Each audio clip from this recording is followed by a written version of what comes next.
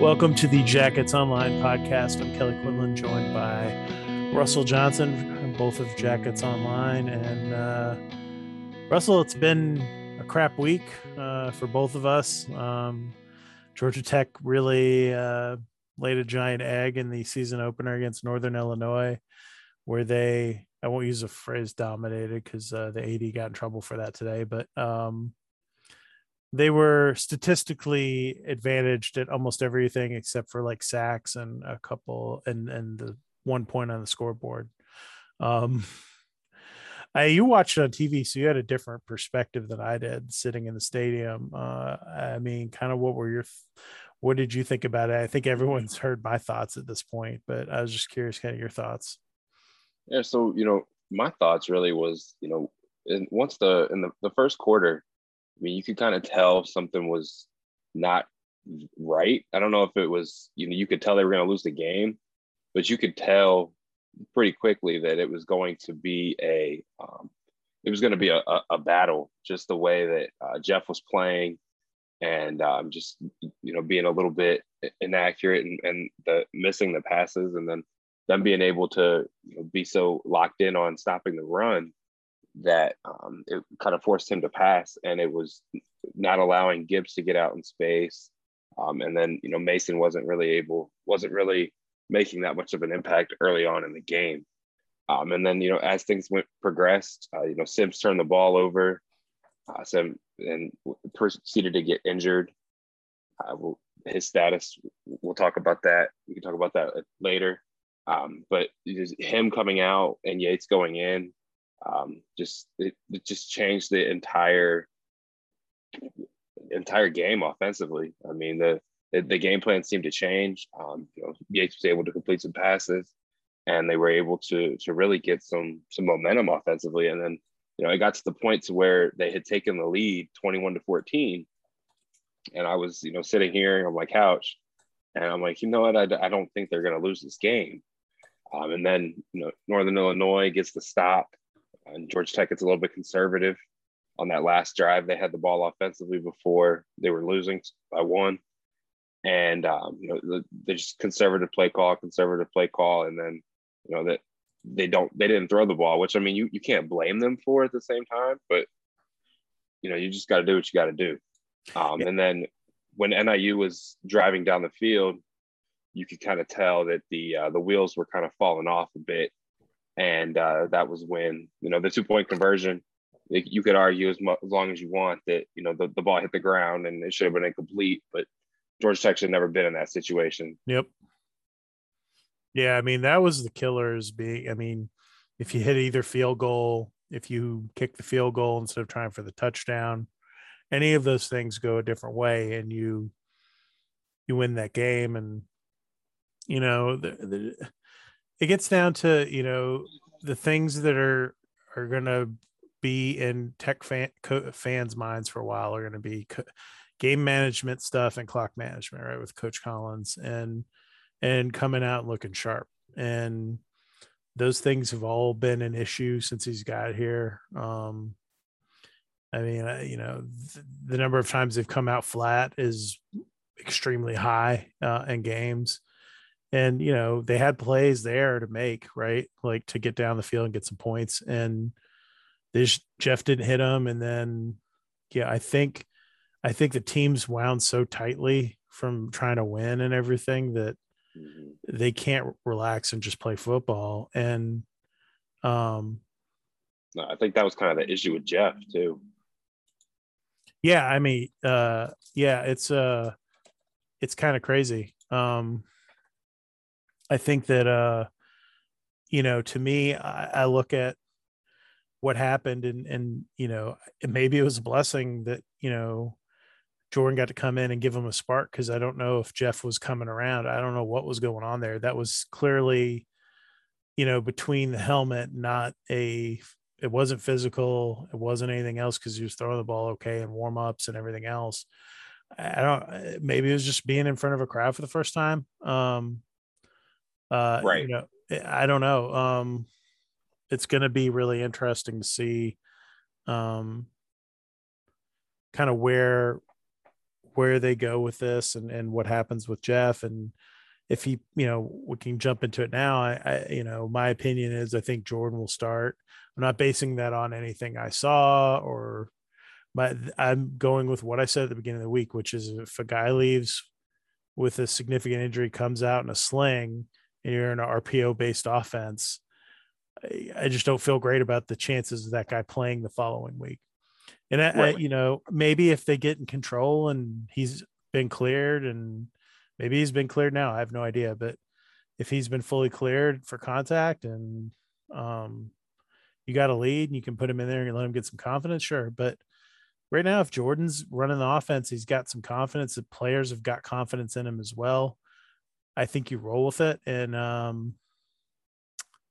then, you roll with the hand you have right now. And they need to win games. They need to win this game on Saturday. They need to do whatever they think is going to give them the best chance to win on Saturday, get past this game, and then try to, put up a good fight against a Clemson team that's got some offensive issues too. So to me, it's going to be really interesting to see how the next two games play out. Because they, ultimately, if they beat Kennesaw convincingly and they put on a good showing, you don't have to beat Clemson, but just don't look as bad as you have the first two times you played them. Like, show some progress there.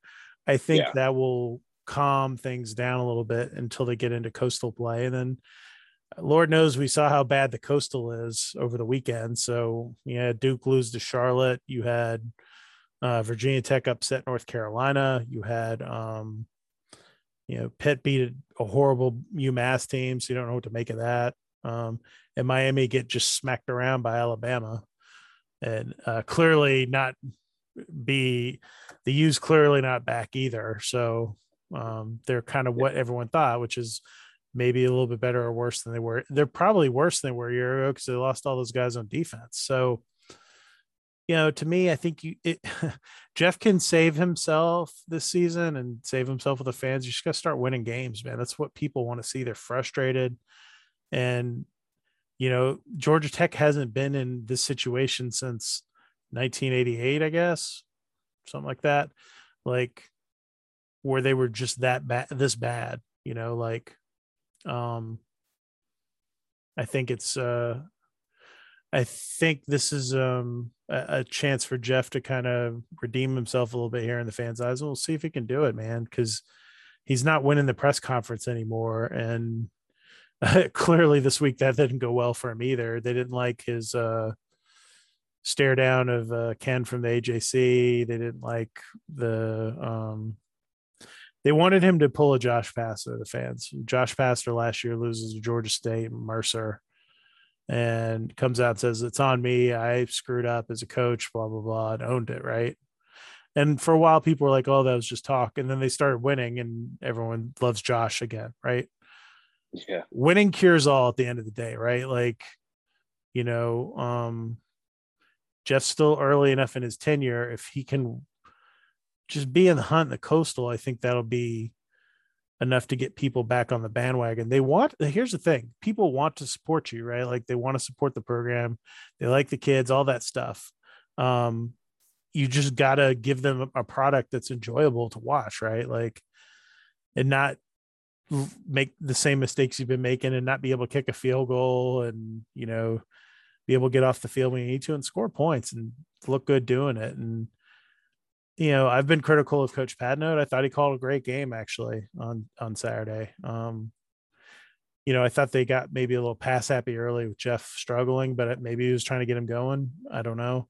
And they definitely had things there, wired up as he likes to say, and they just didn't hit him, and that sucks. And then you look at I think the drop by Malachi was pretty big.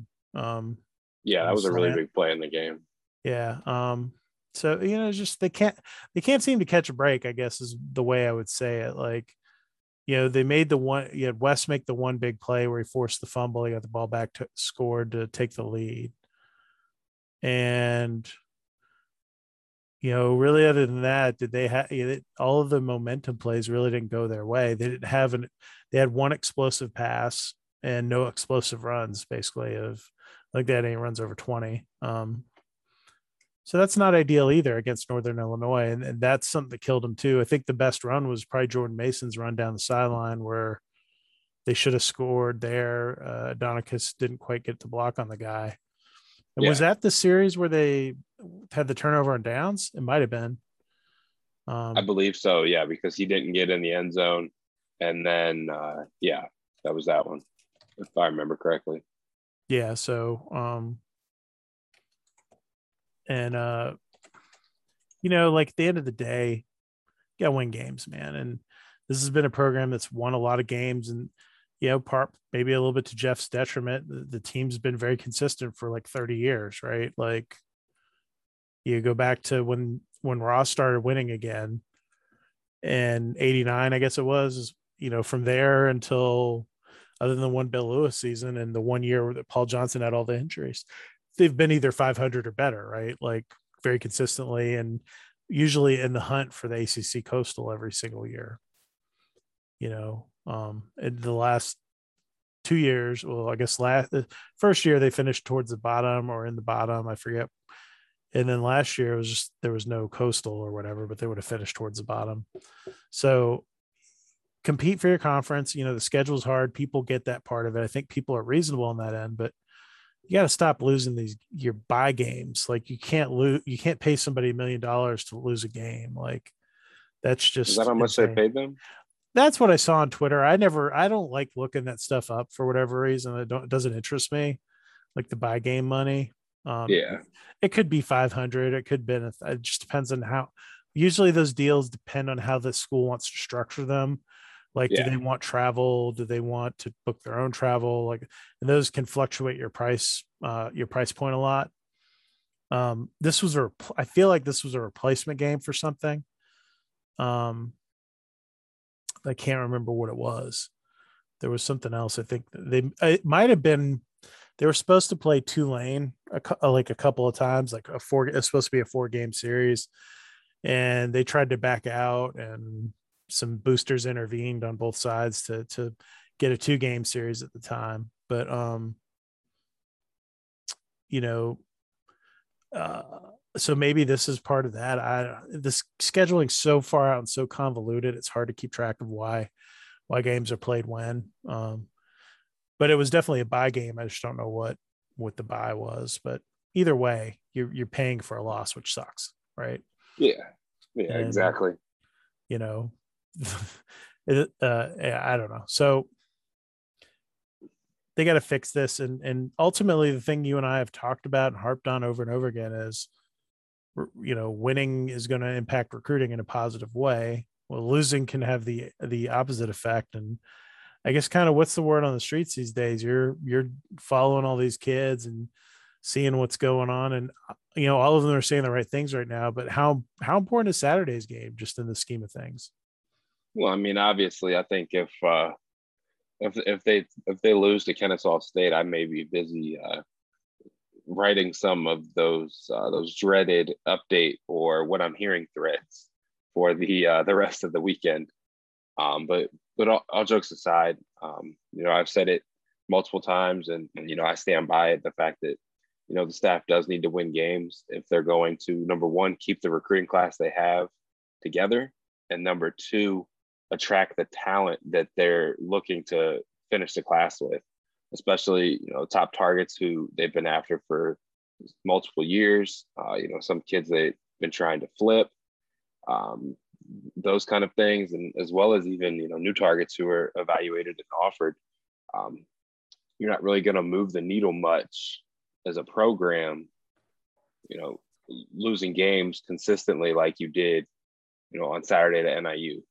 And what it seems like the I wouldn't call it the sales pitch, but the point that has been made to me by some of the commits is that this is just a part of the process, and once they get here, like the 2022 class, I've talked to several of them, and they've all mentioned their group message they have together.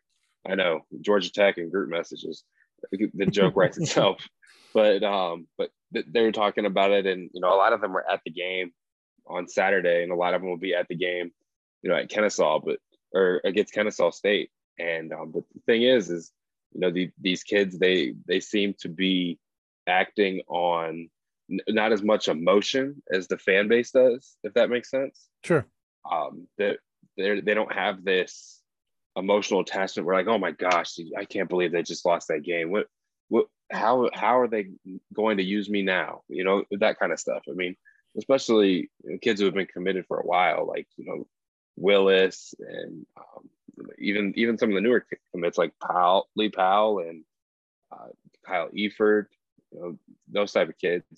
Everybody still seems to be bought in and locked in for the most part. Even Horace Lockett, all of the high profile commits they have don't really seem to be wavering. The only one I haven't really spoken with is KJ Miles, and I feel like once he gets back on the field after he gets cleared from his injury he suffered early on in the off season, that he'll be a little bit more reachable.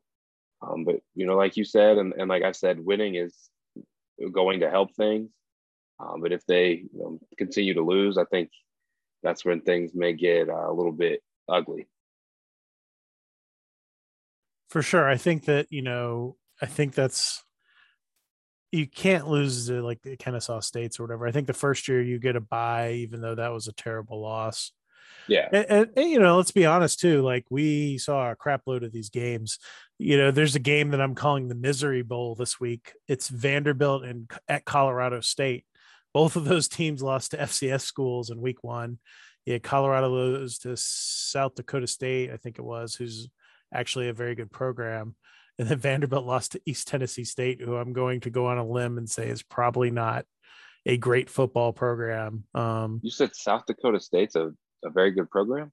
I thought so. Is that not right? I thought they were the better of the two Dakotas right now or something. I don't follow a lot of FCS football.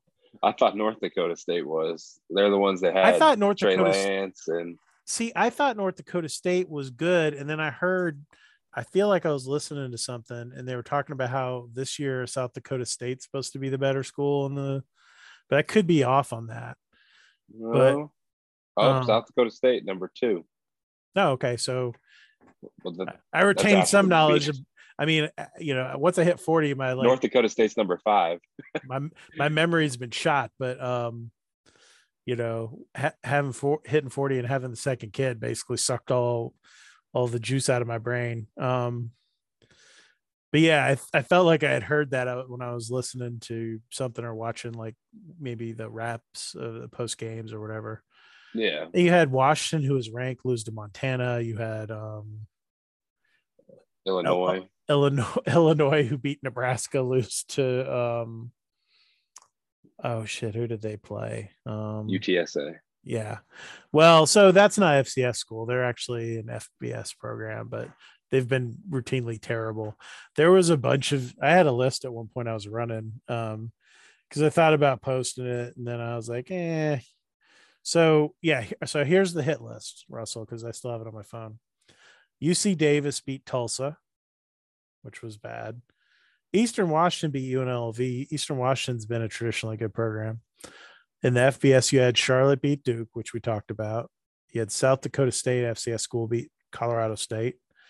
Montana over number 20 Washington. Holy Cross beat UConn, but as bad as UConn is, I don't know that's there's much to read into that. Yeah. The UTSA game you talked about, Illinois. East Tennessee State beat Vandy. Nevada beat Cal. Nevada's a okay G5 program. They have not been very good in the last decade. I feel like for that QB though. Utah State, which is one of the better G5 programs traditionally, they beat Washington State, and I think that was in Pullman. And they had Northern Illinois. So you had 1, 2, 3, 4, 5, 6, 7, 8, 9, 10, whatever, 12 games, 13 out of probably maybe 45, 50 of those type of games. So, I mean, it's becoming more common, surprisingly. But it doesn't make it right. It doesn't mean it's acceptable. So I just want to point that part of it out. And, maybe Thomas Hammock has revitalized NIU football. I somehow doubt it based on what I saw on Saturday, but I guess we'll find out at the end of the year.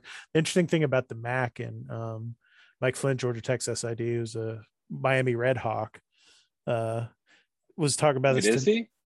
What? Is he really? Yeah, he went to school there. Yeah. Oh So gosh. Flynn was telling me that the interesting thing about the MAC, which I agree with him on, is that most of these schools, their budgets, everything's very similar. The schools are set up very similar. Their enrollments are similar. And so Yeah. they're all very even playing field. And if you look at it, kind of the history of the conference, it kind of vacillates who's in the power position. And really it's changed a lot over even the last few years. So, who knows? Maybe NIU is going to turn a corner or something, but it still doesn't make it look any better. It's No. when you buy the game, like you got to beat those teams. And, next year they play, instead of that, they're playing Central Florida at Central Florida. So who could theoretically be in the Big 12 at that point, along with Ole Miss and Georgia. And what is their bye game next year? Like the FCS game. I don't know what their FCS game is next Do year. they have one? I think they have one. Give me a second. I'll look it up. But No, I'm looking. Western Carolina. Western Carolina. Yeah. Kerwin Bell, the former USF offensive coordinator for 1 year that got Charlie Strong fired, is taking over that program this year. After their staff he got hired after the spring weird season there. They had a spring football season, and they fired the whole staff after the spring, which was kind of weird. But and then they lost their line coach pretty recently. Yeah, he died of COVID. He was a young guy too, and he had been at USF too as a GA. So that's tough. And Kerwin's son's on that staff too, I think. But back to the point, I mean, you don't have a lot of layups. You got to hit your layups, right? And this is like missing a layup in a playoff game, like in basketball. Like when you do that, there's usually repercussions. And so for Georgia Tech, you got to make this up somewhere else in your schedule, and the schedule's really hard. So if you want to go bowling, and I was joking on the board earlier that the great irony in this will be watch Jeff will win 5 games, not go bowling because they lost to NIU. Right. And that would be the most Georgia Tech thing ever. Like they didn't go to a bowl game in Paul Johnson's next to last season because they lost a game because Central Florida canceled because of a hurricane that didn't actually hit Orlando. I remember that. And it was funny because USF played that week. They practiced once and played Illinois, and I think they may have beat them. But Scott Frost sent his players home. It was a whole thing, and it turned I remember. Turned into big Twitter brouhaha because I kind of called him out for it a little bit because one of my buddies was on Frosty's staff and kind of said that they were not excited about facing the triple, so it was sort of an easy decision to send the kids home that week. But anyways, as a digression, getting back, Kennesaw State will be interesting. They play the triple option, which everyone's scared to death because they lost the Citadel a few years ago. Jeff and them have faced it plenty of times. If they had Army several times and Navy at Temple and beat both of them, I think, and maybe lost one of those. So it's like I don't think I could deal with it mentally if they lost the game because of how big of the melt would be on the board. And the irony of it being Bohannon, who is a guy that a few people wanted to be the Georgia Tech head coach, even though he's a UGA grad. He noted that in his presser this week too. Yeah, I thought that was funny. He talked about how it's weirder for him to go back to Athens than it is for him to go to Georgia Tech now that he was there, for 6 years or 8 years or whatever it was. I forget how long Bo was there with Paul. Yeah, I'm not sure, but doesn't Kennesaw, don't they run a different variation of the triple than Like So I they have believe they run a lot pistol and more. they Yeah, have more. They're not just in the flex bone. They have more sets and stuff. And Paul had some of that, but it was always motioning out of things and stuff. They line up differently, and they have different personnel packages and stuff. They're more in line with um, a more advanced version of what Navy and Army are doing. They both those schools even have some of that stuff, but Kennesaw's pushed it kind of further. They're sort of what I would say is between what Willie Fritz ran at Georgia Southern and what Paul runs. They're sort of in the middle ground of that. gotcha. Still, a lot of the fundamentals of that, but they can do some other things.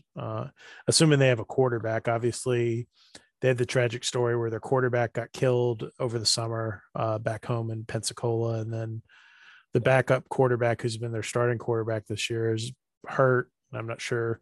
As of earlier this week, he wasn't practicing. So they could be in their third string quarterback coming into Atlanta too. They got to line up. They got to win this game by a few scores. It doesn't need to be close. I think if they do that, I think they'll be in a good position to move forward and then hopefully not get slaughtered at Clemson. And if they can do those things, I think, people will start to come back around. Ultimately, at the end of the day, Jeff's still at the point where people will support him. I just think he has to really think about how he approaches things going forward with his press conferences, because the fans are so hypercritical of because it's really, that's his two avenues, right? Or his Twitter and his press conference. And it's once a week, he only talks once a week. And he's very, he's almost like a stump speech sort of. And Pastner had this same kind of issue for a while too. I think Pastner was uncomfortable with where his team was at, and it made him very stump speechy. And I wonder if Jeff goes through the same things, because I've seen his pressers at Temple and they weren't like that. So I wonder if he feels, when he starts to feel more relaxed, things will, get a little less formulaic is not the word I want to use. It just seems he's very hyper focused on messaging, and I don't know that that's the place for it. I think you can do that in your intro piece and then try to be a little more thoughtful in the rest of your stuff, and that would buy him a lot more leeway with the fans. Because let's face it, the guys before him in the job, Larry and Paul, were brutally honest to a fault probably, and Chan was just a really nice guy who was well coached in how to deal with the media. And Jeff's not in that sort of range. He's a different kind of dude, man, and like that's just how he is. And I try to explain it to people, but it's sort of like we could have a very frank conversation about something, but he doesn't want to go on the record talking about those things. I think he's very protective of his kids for whatever reason, and he thinks he's doing the right thing by them by deflecting. And and he got asked Are you about talking Jeff about Sim. his children, or are you talking about I'm his talking about players? the players. Okay. And not his daughter, but the players. And he like when he got asked about Jeff Sims not playing well, he deflected, and then Padno comes up, he's like, yeah, Jeff came out and was not playing, like it was bad, start the game basically.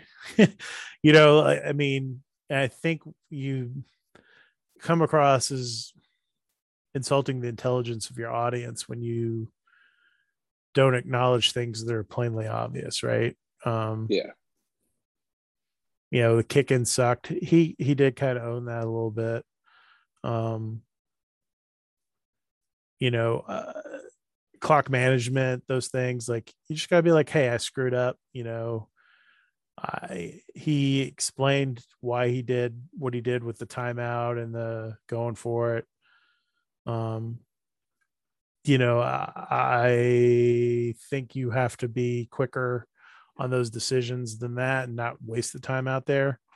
um but whatever, like if he thought it was if Patno told him in his ear that I got something that's 100% or whatever, 95% gonna hit, and it was good play. Just McGowan didn't get his feet in. So, I don't know, man. He was pretty accountable for that. I thought yeah, McGowan I was just in the I interview. think he gets lost in the trying not to be negative thing a little too much at this point, and that the fans just wanted him to own it, and he didn't, and so I think that's where the struggle is right now. That's what he's getting ripped for in the Atlanta media right now on the radio and stuff, for the people that listen to that.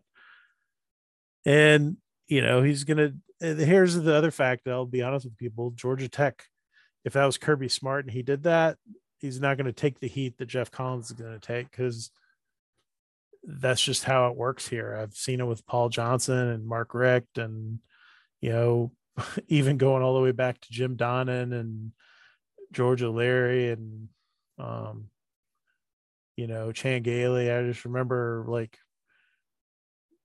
how they've portrayed all those dudes in the local media. So to me, he's not going to get the benefit of the doubt. So I think you have to be a little more cognizant of some of those things, and hopefully, he'll figure those out as he goes along. But he's going from a point where he had been a defensive coordinator for a long time, where you just get asked about X's and O's, to being a head coach where your overall visions and getting questioned constantly. And when he was at Temple, he had taken over kind of a turnkey job in a lot of ways.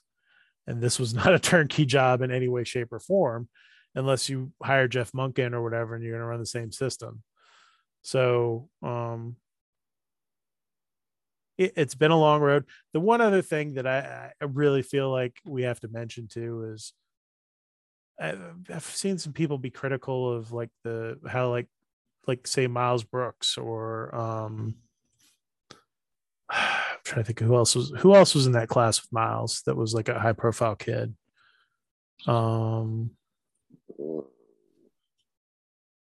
profile. I mean, you had Jared Ivey who started the last game. Tyson Miguez is out for the year. Tavian Franks, I don't think he dressed on Saturday, if I remember correctly.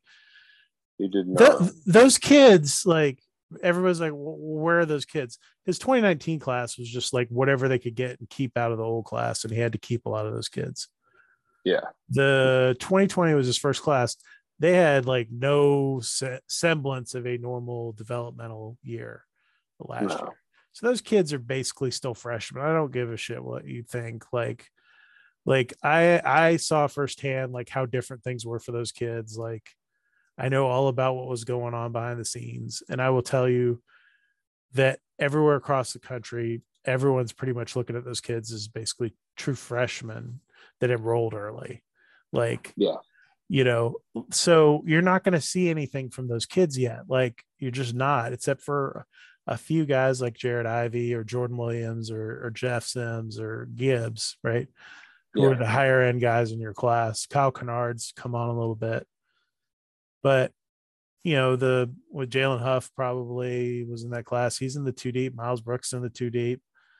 But they're not going to push guys for starting jobs yet. That's just, if they are, you have other problems, I think, to be honest with you. You're not at that point yet. And so I think you got to hold out a little bit too on he's had, X amount of time to get his kids in the program. Sort of. They've done a nice job with the transfers they took, for the most part, they've hit better than 50% of them, which I think's pretty good. Given what a crapshoot taking transfers is. Kyrick McGowan obviously has worked out really well for them. Devin Cochran played a great game. Ryan Johnson's been very solid. Didn't have his best game on Saturday, but he's been solid. Nick Penley started at right tackle, had a great game for them. Still kind of shaking off the cobwebs there. Ace Ely was okay. He's good in his spots. I think they need to figure out how to use him differently. I don't know that he's the guy who needs to play 80% of the snaps, right? He played 98% of the snaps in the last game, and I don't understand why they do that. It drove me crazy with David Curry, and it drives me crazy with Ace Ely. Like you're Yeah. killing that guy. And by the end of the game, he was dead tired. You could tell on the field. And you got to have some other plan. And you have Quez and Tatum who can play that same spot. Roll the dice, let them play. Like if you need to find someone else to communicate the plays in when they're on the field or whatever the hell it is you have to do to work around that. But you got to give that dude a break. He can't play 80 plays a game. He has to play. If you want to be effective, he probably needs to play like 50 or less. But like, so yeah, going back to the point, like most of those guys are contributing in some way, shape, or form. So, the recruiting classes should start to show something towards the end, like in the second half of the season this year. You'll start to maybe see some of those 2020 guys start to emerge a little bit, get into rotation, the ones that aren't playing yet. And then ultimately, I mean, if you go back and look at it, probably the most impactful kid that hasn't played that would be playing a big role in this team is the one who died, and Bryce Gowdy, right? Because you had Jeff and Gibbs, you knew what those guys were, sort of that one of those, you knew either Jeff or Tuck was going to end up being the quarterback probably. You knew that Gibbs and Jordan Williams were going to be key pieces. But the guy that they needed was Bryce Gowdy. They needed a playmaking wide receiver. They still don't have that piece of the puzzle. And because of the way the offense looks, I think it's been hard for them to try to go get someone to come be that guy here too. Like most of the playmaking wide receivers like that are going to the NFL, or, they can go play at Alabama or whatever. Like they're not coming to, play at Georgia Tech, like out of the transfer portal. You got to develop that on your own. Like there just aren't many. I mean, how many transfer wide receivers have you even seen that are like major impact guys? There's not a lot. Like, right. So, you can't expect to, hit the portal and find, DeAndre Smelter or Demarius Thomas or whatever, like the Darren Waller. Those guys just aren't there. So you got to develop them in your own system. And, they just, that's, going to take a little bit of time. The one guy they had like that was Leo Blackburn, and he blew out his knee, So I think, they've had some really bad luck. I mean, Brandon Adams dying, you had Bryce die, you had Leo Blackburn blow out his knee.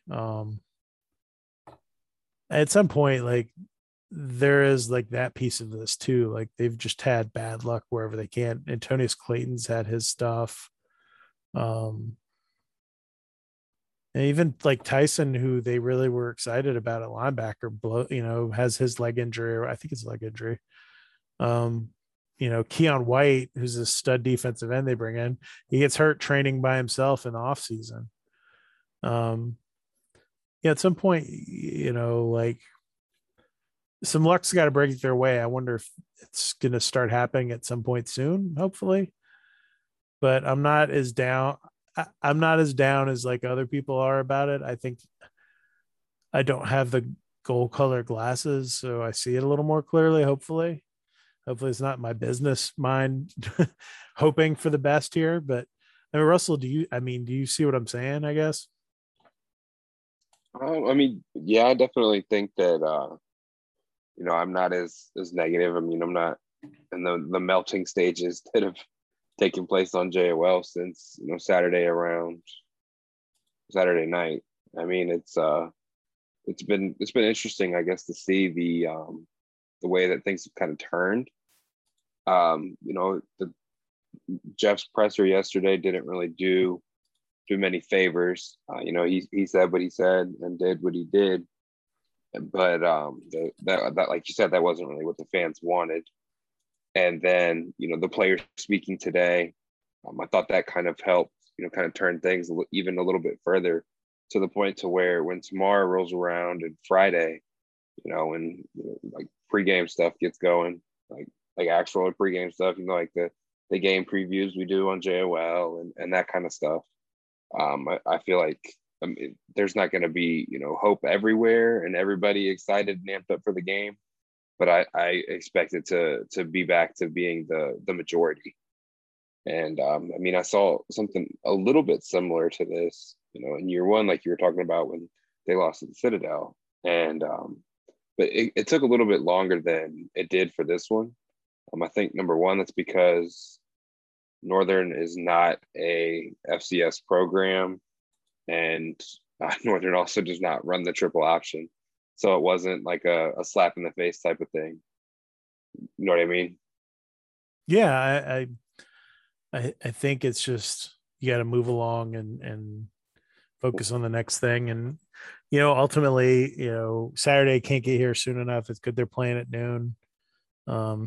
Get the game going early, and hopefully for everyone's sake around the program, a win, and Yeah. then get ready for a really tough game at Clemson against a very good defense that didn't give up a touchdown in the game. Didn't give up what, 3 points defensively in the game against Georgia in the season opener. So Yeah. they're pretty stout. I don't think Georgia's as good as people think in terms of their offense, but they're good enough to score some points, and they couldn't on Clemson. So that's kind of a little bit scary going into that Yeah. game. But then it looked like North Carolina fell back to earth. So I tried telling you all off season, Phil Longo should have taken a head coaching job when he had yeah, the I know you chance. hate Phil Longo, man. You got your Mr. Anti Phil Longo. I'm not really anti Phil Longo. I just feel like he kind of reached his ceiling last year at UNC, and now there's going to be some regression. I mean, I watched it. When I was covering Ole Miss, he had a team that had Dawson Knox, who's the starting tight end for the Bills, DK Metcalf, star receiver for the Seahawks, AJ Brown, star receiver for the Titans, and Shea Patterson, former 5-star quarterback, ended up at Michigan, blah blah blah, and they couldn't get anything going there. He couldn't figure it out, and to see what happened week one against Virginia Tech, I saw quite a bit of the same type of play calls, same decision making, and it hurt Hal quite a bit. Wouldn't be surprised if his draft stock was kind of like a little bit less in pen and a little bit more written in pencil, throughout this year as people try to figure out what it is that his weaknesses are and his strengths, and just especially playing that game basically at home. I mean, it is at the Benz. That's going to be a really big one. I think that'll be the one where you'll see Tech start to invite recruits in the triple digits and not in the double digits in terms of getting visitors around the program and stuff. I know there's quite a few kids who have already circled that game and are amped up to get there, but like you said, they've got to battle with Clemson first. And, Clemson's offensive line really, really, really, really had a hard time. And no, I'm not 100% sure that, Georgia Tech's defensive line is anywhere near as good as UGA's. But, there's definitely something there. And, once they see that on film and they can find a way to attack it, I mean, that's where, Thacker comes in play, and the work that, Coach Knight and Coach Coleman have been putting in since they arrived as well, and developing that and really seeing the continued development. I mean, everybody was a little bit surprised, I'm sure, that Georgia Tech did not record a sack last week, correct? Yeah, there was I think they had 2 tackles for a loss in the game, Trey Swilling and Wes Walker. Yeah, that's right. I know Wes had one, but yeah, I think you want to see several of those on Saturday. Anytime Kennesaw does decide to pass the ball, you expect them, number one, given the talent separation and the size separation. My goodness, the size separation between the two teams. You expect them to get pressure, and being able to get into that mindset. Getting the sacks, getting the consistent tackles for loss. That's supposed to help a program like Georgia Tech before playing Clemson. Yeah, no, it makes sense. That'll be sort of the interesting rub on all of this is, if they can somehow manage to have a showing there and then play Carolina well in the Benz, I think it bodes well for the rest of the season. But we got a long way to go from there. You need to see them play well on Saturday against Kennesaw State and, and keep the momentum they have, what there is. And Jeff needs to really have a good think about the next time they're in a losing situation, how he wants to control and create a narrative that is more palatable for the fan base. And I think if you can do those things, I think you're a long way towards improving your situation at Georgia Tech and also just making everyone feel better about where the program's going. Because people, I think year one and year two were very much about selling.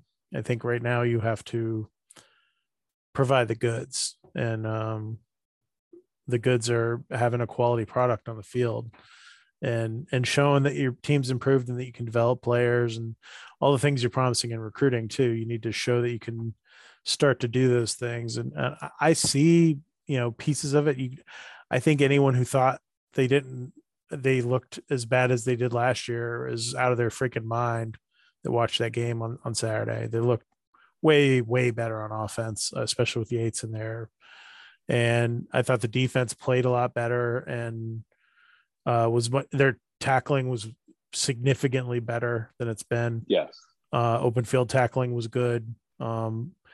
Special teams was good. There were a lot except for kicking again, but yeah. The kickoffs were even better than they've been. Punting was much better than I anticipated. So, there's things you can take away from that, but you got to win the damn game at the end of the day. And I think they gotta figure that part of it out, and that's the next evolution of what they're doing, and hopefully that comes soon. Yeah, I agree. I think like you were kind of joking, them getting 5 wins and then not getting to a bowl game because they lost to NIU. I feel like they would be able to make that 6th game up, if they were able to, number one, find some momentum this week in terms of just stability, whether it's Yates playing quarterback or Sims somehow miraculously being out there, but just being able to do that and then show some fight against Clemson and then some coming out on top somehow against UNC. I think that's where you can get back that opportunity to be able to play in a bowl game. If you can beat UNC, I feel that kind of turns the schedule around a bit, especially you've got some pretty favorable matchups coming in after that, especially because also when we did our preseason predictions, we expected them to be 2-0 going to Clemson, not 1-1.